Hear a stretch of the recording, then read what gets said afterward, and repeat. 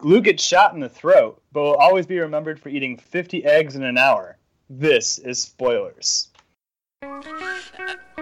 What we've got here is Barrel Eater! Duke Nukem. What would you say you do here? Chew bubblegum and kick ass. Why don't you just lay down, Luke? He's just gonna knock you down again, buddy. I don't want to frighten him. Stay down. Somebody ought to stop this thing. Howard, he's dead. I can eat 50 eggs. Nobody can eat 50 eggs. I dare you, I double dare you. He did what? I think that just about does it. He's not done yet. Every man has his breaking point. How, in the name of Zeus's butthole, did you get out of your cell? I will find you. You get nothing. You lose. Good day, sir. Yeah, well, sometimes nothing can be a real cool hand. This is Spoiler. Hey there. Welcome to Spoilers, a podcast that is a failure to communicate. Today we spoil the 1967 classic film, Cool Hand Luke. I'm Pappy in Minneapolis, R.I.P. Prince, and today I'm joined by 4 other panelists who I will introduce themselves. Please say who you are, where you're recording from, and how many eggs you think you could eat in an hour if you had to. We'll start with Vince the intern. Vince? Woohoo! This is Vinny V, the intern out here in Denver, Colorado. Mile High City.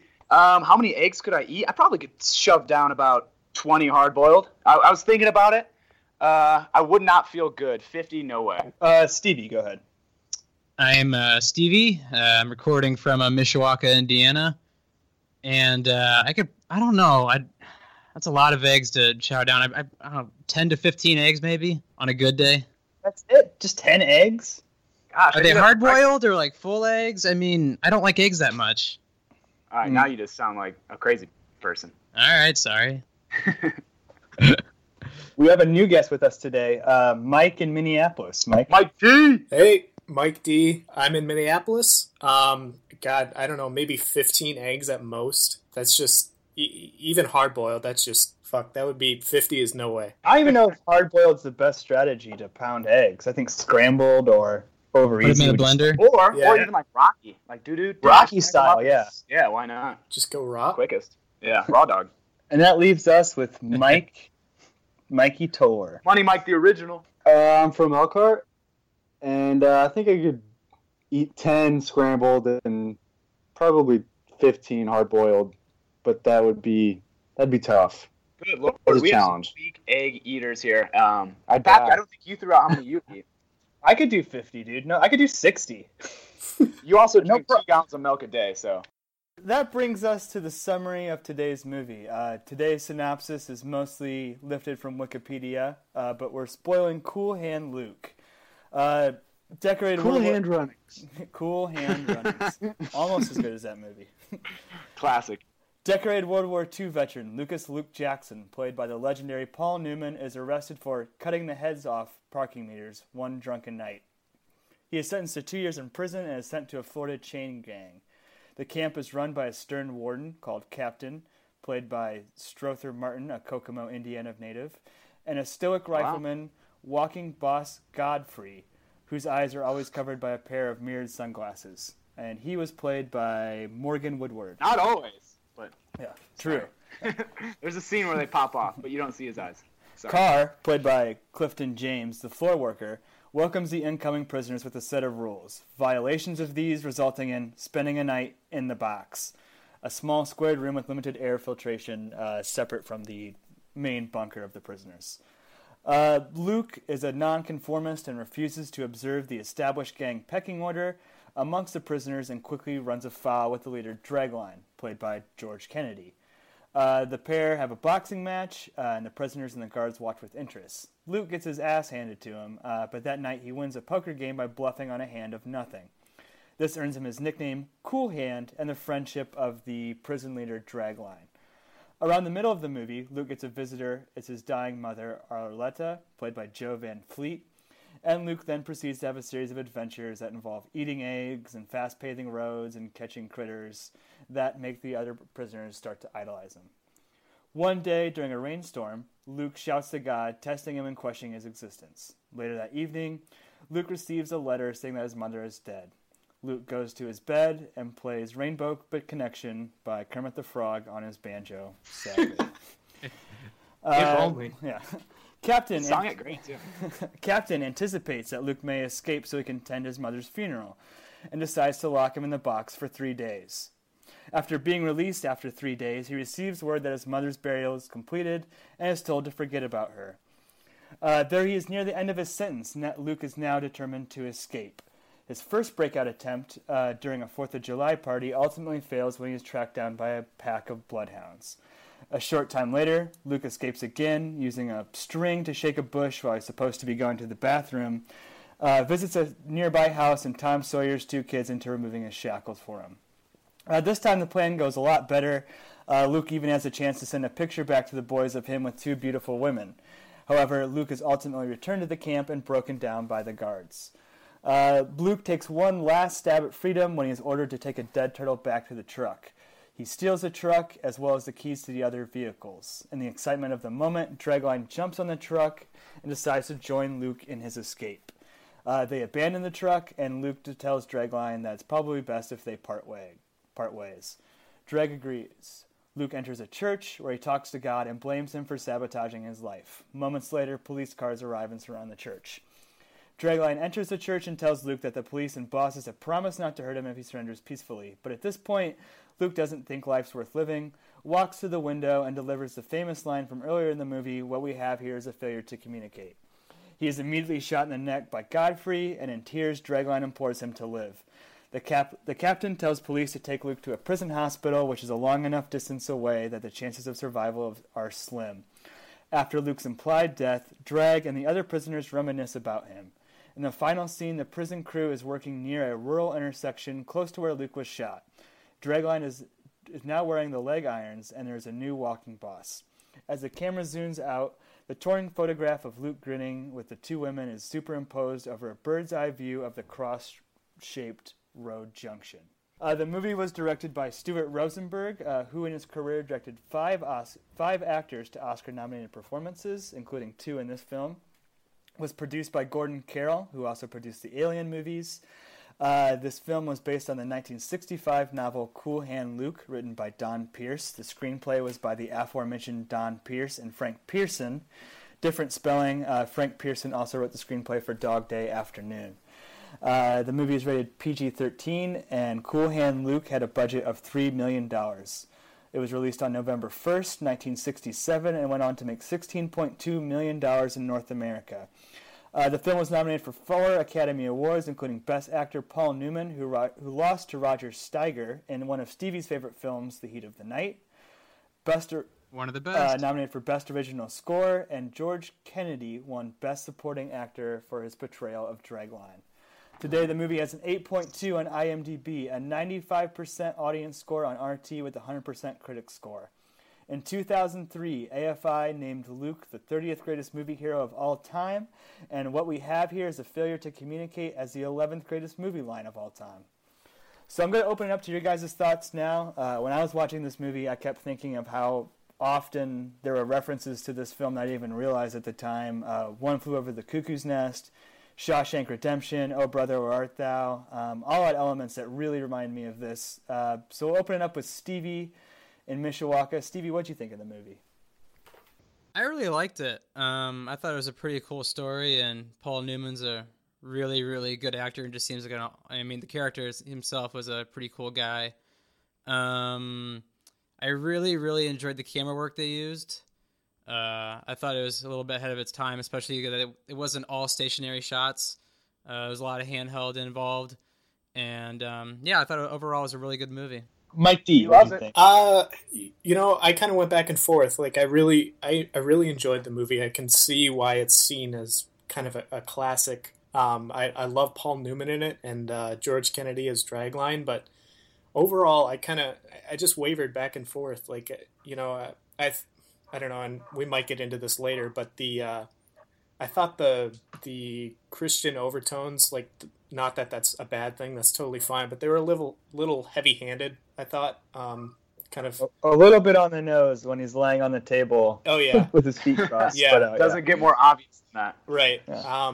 So it would have been nice if there was a little more subtlety to it, but no, it was a good movie overall. I just kind of found myself kind of wavering on it, what I thought of it before I finished the movie. So Mike E, what do you think?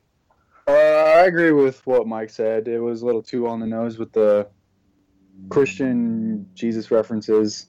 I mean, the egg eating scene in particular was like kind of disgusting, and then he's just laying there on the table, like so obvious that he was trying to be like Jesus. I don't know, it was too on the nose for me, but it was a good movie. I enjoyed it. Vince the intern, what do you think? Well, I keep hearing Mike D, and I just got to throw it out there. I fucking love the Beastie Boys, and so when I hear Mike D, that's the first thing I think of. For our long-time listeners, the first CD I ever owned was Licensed to Ill, but love the Beastie Boys. I'm going to give them a little plug right there. What did I think of the movie? Fucking loved it. It's about time we reviewed, spoiled, and talked about a movie worth watching. We've watched some shit, no offense to the people that have picked those movies, but actually take some offense, look into yourself, and pick some better movies, Anyways, no, I am so ecstatic to talk about this movie. I thought it was a fantastic piece of American film. It almost felt like just kind of Americana in a sense, almost as nostalgic as a Western. Just kind of brings you into that time period, and you really are living during it. I have never, ever seen this movie prior to this, but I've seen so many references and heard so many things about it. So that was the intro. We got our initial reactions to the movie. A lot of people had some comments about the religious content of the movie. So what all did you guys pick up, and where did you pick up the Jesus-y vibes? I had so Luke's prisoner number was 37. That was supposed to be a reference to the Bible. For with God, nothing shall be impossible. Did you guys have any other, I guess, references to the Bible or parallels between Paul's character and Jesus? Yeah, Drew, like you said in the kind of the synopsis, that at the very end there, that last shot with the photo of him, superimposed over the highway, kind of also looks like, the depiction of Jesus on the cross. So that's specifically one I can think of, but it was just a lot of elements were kind of seen. Speaking of Jesus on the cross, that's a look Dennis Reynolds is really going for. He's really going for that Jesus on the cross. Sorry. No, but I just thought it was kind of, it was a little preachy. I think just kind of seeing Luke as a little bit like the sacrificial lamb, if you will. But it's fine. I just thought it was kind of, like we've mentioned, a little on the nose. Him spending 3 days in the box and then coming out, and also kind of in the way that the remaining prisoners sort of talk about him and are sitting around by that cross-shaped road, I thought was fairly interesting. I'm looking at the Eucharist. So when he comes out of the box and his stomach has shrunk from 3 days of not eating, he gets this big old plate of rice. And he sits down at the table, and he's just weak as hell. Like, if you don't eat for 3 days and sit in a outhouse-shaped box kind of for, 72 straight hours, you're not going to, or is that 48 hours? I don't know. Someone else will math that for us. But he couldn't really eat, and so, like, one prisoner digs in and takes his rice, and then they all start taking his rice. And that's supposed to be, like, the take and eat, this is my body, like, communal aspect of the Lord's Last Supper. But that didn't make any sense to me, because he was already spending every night in the box, and then that one weirdo character, what was his name, like Dog Boy, yeah, Anthony Zebby as the Dog Boy said that if he didn't finish all of his rice, he'd have to spend the night in the box, but he was kind of just fucked either way. Like, he didn't really have a choice. Yeah. No, and I think that was so him poking a joke, because cool hand Luke, he was kind of the guy that, even if you made a joke and he wasn't necessarily thinking it was funny, he'd kind of smirk it off and make his own joke out of it. He was that guy that everyone was looking up to, kind of like that older brother, that older cool upperclassman, whatever you want to call it. So I think that was kind of more so a joke, but I could be wrong there. that was kind of my take on that. It's like, you don't eat it all, you're going to go back to the box. But I don't think that was technically a prison rule, but maybe it was. So I guess to move away from the Christianity aspect, Mike Toll or Mike T, did you have any favorite scenes from this movie? I know you didn't like the egg one, but no, the egg scene was pretty funny. But my favorite scene was I liked the very first scene was pretty cool to me. I liked when he was just getting shit faced and cutting off the tops of parking meters. Also, I gotta ask, why was he cutting off the tops of parking meters? Was he trying to get the quarters inside? I believe that was the crime. Is that a thing? I don't know. I think he was just kind of being like, "Fuck everybody." Like he was just kind of like, either one. Yeah, pretty just much. being a vandal. I think it sprang from a previous incident. So did he have like PTSD? Because I kind of got the feeling that he was like really kind of at the end of his rope. And like, there's also the scene where they're talking about that he. Do you guys remember this? He went into the army as a private. He was a lieutenant. And advanced to lieutenant, but left as a buck private, meaning that he probably has this pattern of anti-establishment, anti-authoritarian, tendencies. Maybe PTSD, but that is a real condition. I think it's worse and worse for anybody in the armed forces right now. So I'm going to go back, and I think the greatest generation, these people that fought in World War II, I think it was more so him being that kind of person, being Fonda in Easy Rider or whatever you want to call it. I think it was just more so of the 60s where times are a changing kind of period of time. I mean, you're switching out of the 50s of a lot of just gentrification and building out neighborhoods and suburbanization. But I think there was a lot of pushback between people from 15 years old up to 35, 40 years old of not really wanting to conform to the American life and kind of just being an outlaw or whatnot. So I picked up on that kind of aspect more so than a PTSD or kind of like he just didn't give a shit about anything, really. Yeah. Which I think goes back to when I earlier said he had a quote that I've never planned a thing in my life. And I think that just goes back to like the 60s mindset. I mean, this came out 67. I mean, Summer of Love. Yeah. It kind of reminded me of Rebel Without a Cause. He just it's just in him to not give a shit, and not. I don't know if it necessarily sprang from anything. It would have been a little interesting to get a little more background on, get a little bit more of a reveal into his past. What if something made him that way, or if that's just who he is. But I kind of tend to think that's just his mindset. Fun fact, speaking of the greatest generation, Paul Newman, who's actually one of my personal heroes, and I think is one of the greatest actors ever to live. Love him so much, why don't you marry him? I would if he wasn't dead. I have a fridge full of his salad dressing. But he was a rear gunner and aerial radioman in the U.S. Navy. Wanted to be a fighter pilot, but was colorblind, so got shut down there. But veteran. Haven't heard a lot from Stevie. Stevie, did you have a favorite scene of the movie? Let me see here. I think probably my favorite scene is when he's at the church at the end, and he kind of realizes, this is where it ends. And like in his head, he knew he wasn't going back to the prison. Yeah. So I think he just kind of wanted, the whole movie, he had a death wish. Even from eating the 50 eggs to getting in a boxing match with Dragline that probably gave him CTE in a matter of 5 minutes. That was a great scene too. That was hard to watch. Yeah. So I just think the whole movie, he had a constant death wish, but I think the realization of, and I think he kind of got in his head, this is where I die. And when he opened up the window and said, what we have here is a failure to communicate, and the guard with no eyes, as they called him, just shot, just in a matter of instant, didn't wait at all, just shot. I think I like that scene probably the most out of any of the scenes in the movie.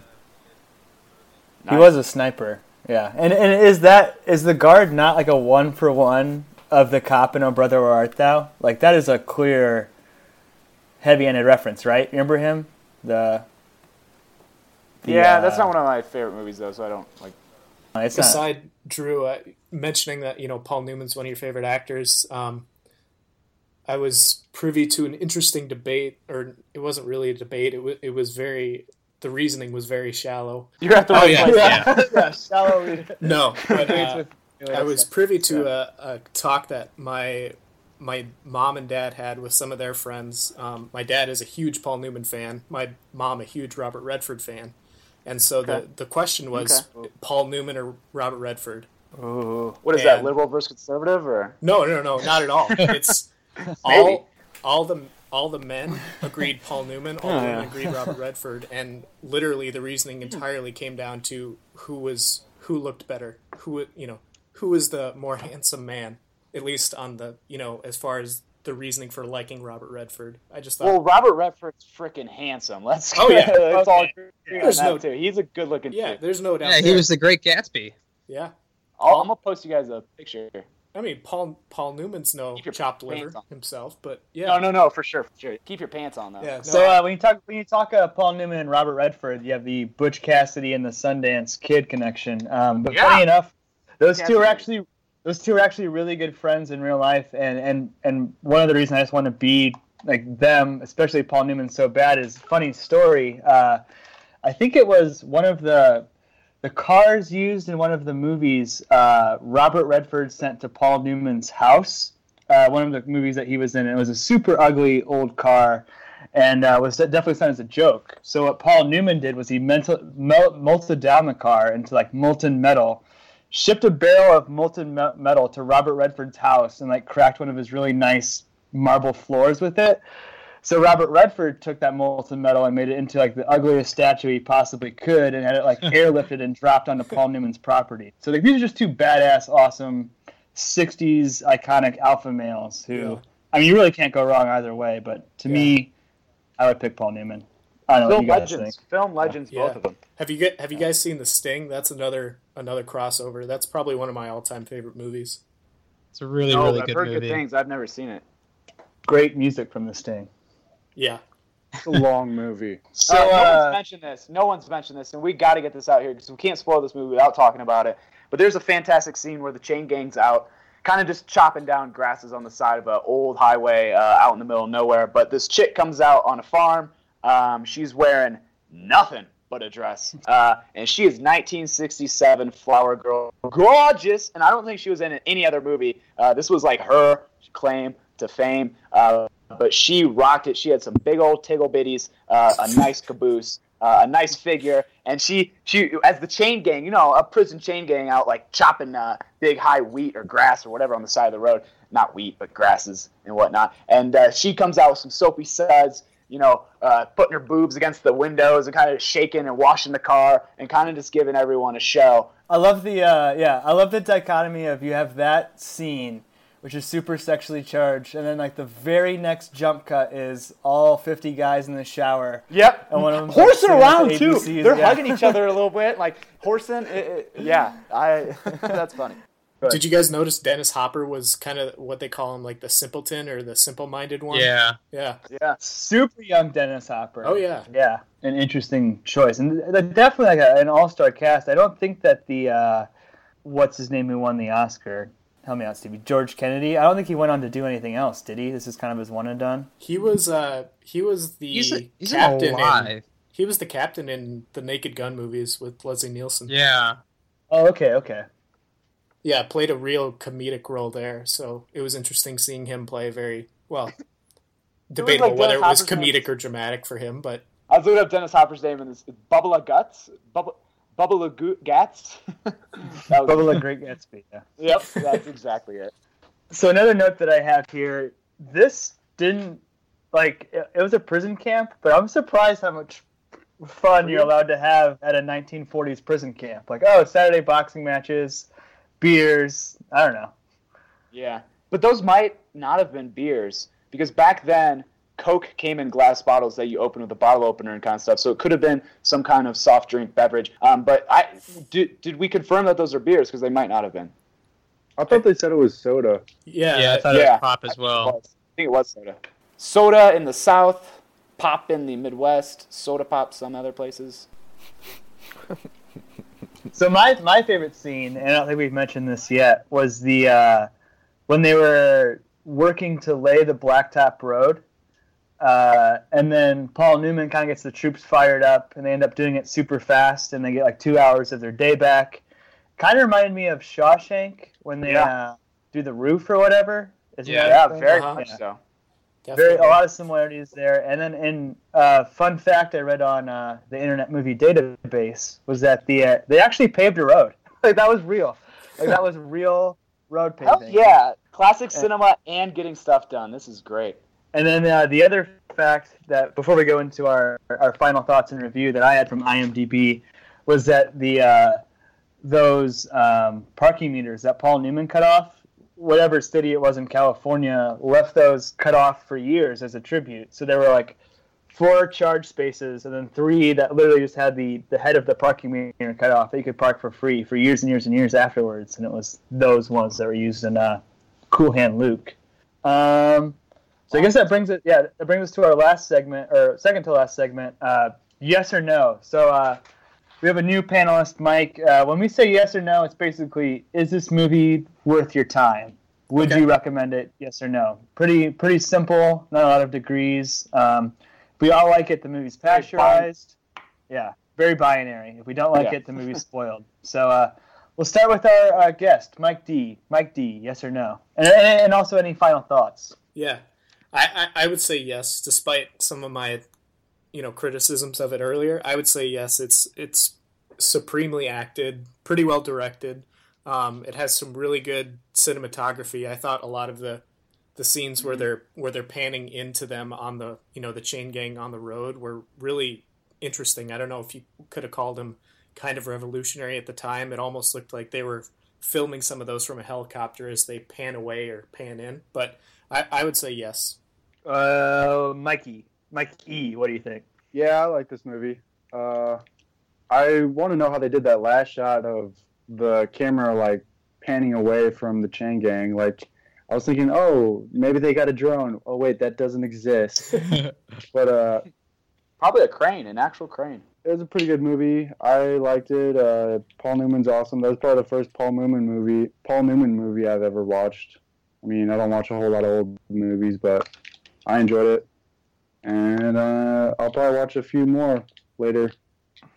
Yes or no? Yeah, that's a yes. 2 yeses. Vince, the intern. Vinny V, the intern. I would have to give it a yes. I think I praised it a lot earlier in the episode, which you would have caught. Failure to communicate. That is a huge, not only huge kind of a theme of this movie, but also of the podcast as well. A huge theme. The podcast as well. But it's also, not only is it a theme, it was said quite often throughout the movie. I'd be curious how many times. Maybe that's a trivia question. Who knows? But anyway, I think I can relate to that. I think my entire life is a failure to communicate. And anybody that has a close relationship with me would also agree with that. Maybe it's over-communicating as well. But I definitely drew close to that. It was close to the heart, failure to communicate. I just like that. Definitely liked it. Absolute yes, fantastic movie. Had so much fun watching it. I look forward to picking more movies like this.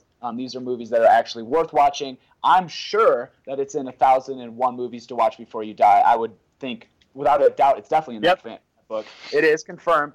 So yes, fantastic movie. If you haven't seen it, watch it. If you saw it a long time ago, watch it again. I think right when I was watching it, the first thing I did was text my father and said, Dad, I think you'd really like this movie. So I don't know about you guys, but it just felt like something that my dad would like, that generation as well. But I think it's good for today's times. Absolute yes. Stevie. Yeah, I give it a yes. I really liked it. I think it had 10 times the ending of another movie that came out in 1967, which was The Graduate. I absolutely can't. You hate that movie. I'm a spoiler. I absolutely. It's the worst ending, like one of the worst endings in film history. That's fiction. Yeah, I really like this movie a lot. Paul Newman was cool. I don't think it has a very high rewatchability for me, but I'm happy I saw it just because it's an iconic film, and yeah, it was cool. So I give it a yes. And that brings it to me. It's funny that Vince mentioned that it's in the book 1,001 Movies You Must See Before You Die. That's actually where I got the idea to watch it. I think it's honestly one of my favorite movies I've ever seen. The Christianity themes were a little bit heavy-handed, but I think it's interesting to say, okay, if Paul Newman was supposed to be Jesus, what does this say about Christianity? What's the big picture point? A lot of iconic scenes, like I said, that are parodied a million times. I think the taking it off here, boss. There's a whole episode of Family Guy. I think Peter Handluke that parodies this. There's references in just about every major sitcom will have at some point a reference to this. Great film, PG-13 rating, appropriate for all ages. Big hard yes for me, for sure. A must-see movie. Must see. That is 5 out of 5. That's 5 out of 5. That's the most yeses we ever have. So that makes this a pasteurized film. Nice. Woo-woo! Yeah. So for today's trivia question, so how this works is whoever gets it the most right, whoever lasts the longest, whoever wins, gets to pick the movie for next week. I have a sneaking suspicion of what that movie will be, regardless of who wins. But today's trivia question revolves around the AFI Top 100 Movie Lines of All Time. I'm going to be super generous, but we'll go around the group. If you name a line that's in the top 100, you're still in. If you miss, you're out. I'll be super generous if you get like the crux of the line right. That's fine. And one more caveat: if you can name the line perfectly, the character name and the actor name, and the film, I'll throw that in the two, and the film, you automatically win. So AFI Top 100 Movie Lines of All Time. The order will be, we'll go Mike D first, Mike Toller, Vince, Stevie, repeat. Nice. Cool. You guys got it? Knockout form then. Knockout format, yep. So I'm looking at, you have to give me a second. I'll have to curate this. The AFI Don't Cheat Top 100 Movie Quotes of All Time, June 21st, 2005. Mike D. Up to date. Okay. No idea what the characters' names are in the movie or anything, but badges, we don't need no stinking badges. Badges? We ain't got no stinking badges. That's Gold Hat from The Treasure of Sierra Madre, 1948. Correct. Number 36. Mike T. Wait, what's the question here? Apologize. Oh, you just gotta get close to a quote that's on this top 100 quotes of all time. Well, he just did. Yeah. Are we going for number one? No. No. If you miss, you're out. We'll keep going round robin style. Yeah. Okay, cool. So Mike T, we already have badges. Yep. We're gonna need a bigger boat. Nice. Jaws. Dad Sheriff. Character. I don't know his name. Yeah, number 35, Martin Brody, from Jaws, 1975. Your face, Mike. Bigger boat. Yeah. In your Actually, face. Yeah, 35, 36. Yeah, back to back. How about that?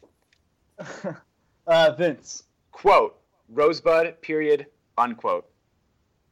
Rosebud is number 17, Charles Foster Kane, played by Orson Welles from Citizen Kane, 1941. I think you could have nailed all of the characters there. Yeah. That could have been a walk-off. So. Oh, wait, if I would have done that, I would have got it? It's a walk-off. If you can name... I knew it! Damn it! All right, oh well. Quote, character, actor, yeah. All right. Stevie. Man, I'm going to go on a limb here. It looks like we're not in Kansas anymore. Yep, number 4. Toto, I've got a feeling we're not in Hold Kansas on. anymore. Hey, I was going to... No, Steve, you were way too late. Nope, too late. Dorothy Gale, played by Judy Garland, Wizard of Oz, number 4. Son of You gotta say it all. You gotta say it all at once if you know. I was waiting for you to see if it was correct or not. Then I was gonna go. Oh, okay. No. In a string. Oh, we all got 2 rounds, so now we know. Back to the top of the order, Mike D. All right. So what's the full criteria for knocking it out of the park? Just get, a walk-off is if you can get the quote exactly right, the character name, and did I say film too? Was that the other one? Yeah. And film. Yeah. Okay. The quote, "I'll be back," by the Terminator T-1000 in the movie The Terminator. It's over! Nice. No, it's not. He didn't say who said it, but he knows. It's Arnold Schwarzenegger. Yeah, that's it. Number 37, The Fucking Terminator, 1984. I knew Orson Welles. Damn it. I didn't know that was a thing. I misinterpreted the rules. So quickly, top 10. Frankly, my dear, I don't give a damn. Gonna make you an offer I can't refuse. You don't understand. I could have had class. I could have been a contender. Toto, we're not in Kansas anymore. Here's looking at you, kid. Go ahead and make my day. All right, Mr. DeMille, I'm ready for my close-up. May the force be with you. Fasten your seatbelts. I'm going to be a bumpy night. And you talking to me. Robert De Niro, Taxi Driver, running over the top 10. Nice. Yep. So with that walk-off win, Mike D, what movie will the spoilers be spoiling next week? I'll go with another one of my all-time favorites with Alien, the original. Woo-hoo-hoo-hoo. Alien. Ooh. Very cool. Does Captain America come out next week, or is that in 2 weeks? That's 2 weeks. Oh, okay. Never mind. Yeah, Hey, Green I'm Room just comes gonna out this burn a week. I'm just gonna burn a $20 bill and then say I saw Captain America. Did you guys have your tickets to Cap yet? I got them. No, not yet, but No. Alien 1, right? Yep. Nice. Alien versus Predator 1. Nice. Can't wait. Well, all right. That's about it. So signing off from Minneapolis, I'm Pappy. This is Anybody Vinny go B. ahead. Yeah, this is Vinny B in the Mile High City signing off. This is Stevie from Mishawaka, and this was a fun episode. I had fun. I'm Mikey from Elkhart. Bye. And Mike D from Minneapolis as well. Talk to you later. Thank you for listening, and as always, thank you to Josh Hensley of the Rutabaga for composing our theme song. Please take a minute to review us on iTunes.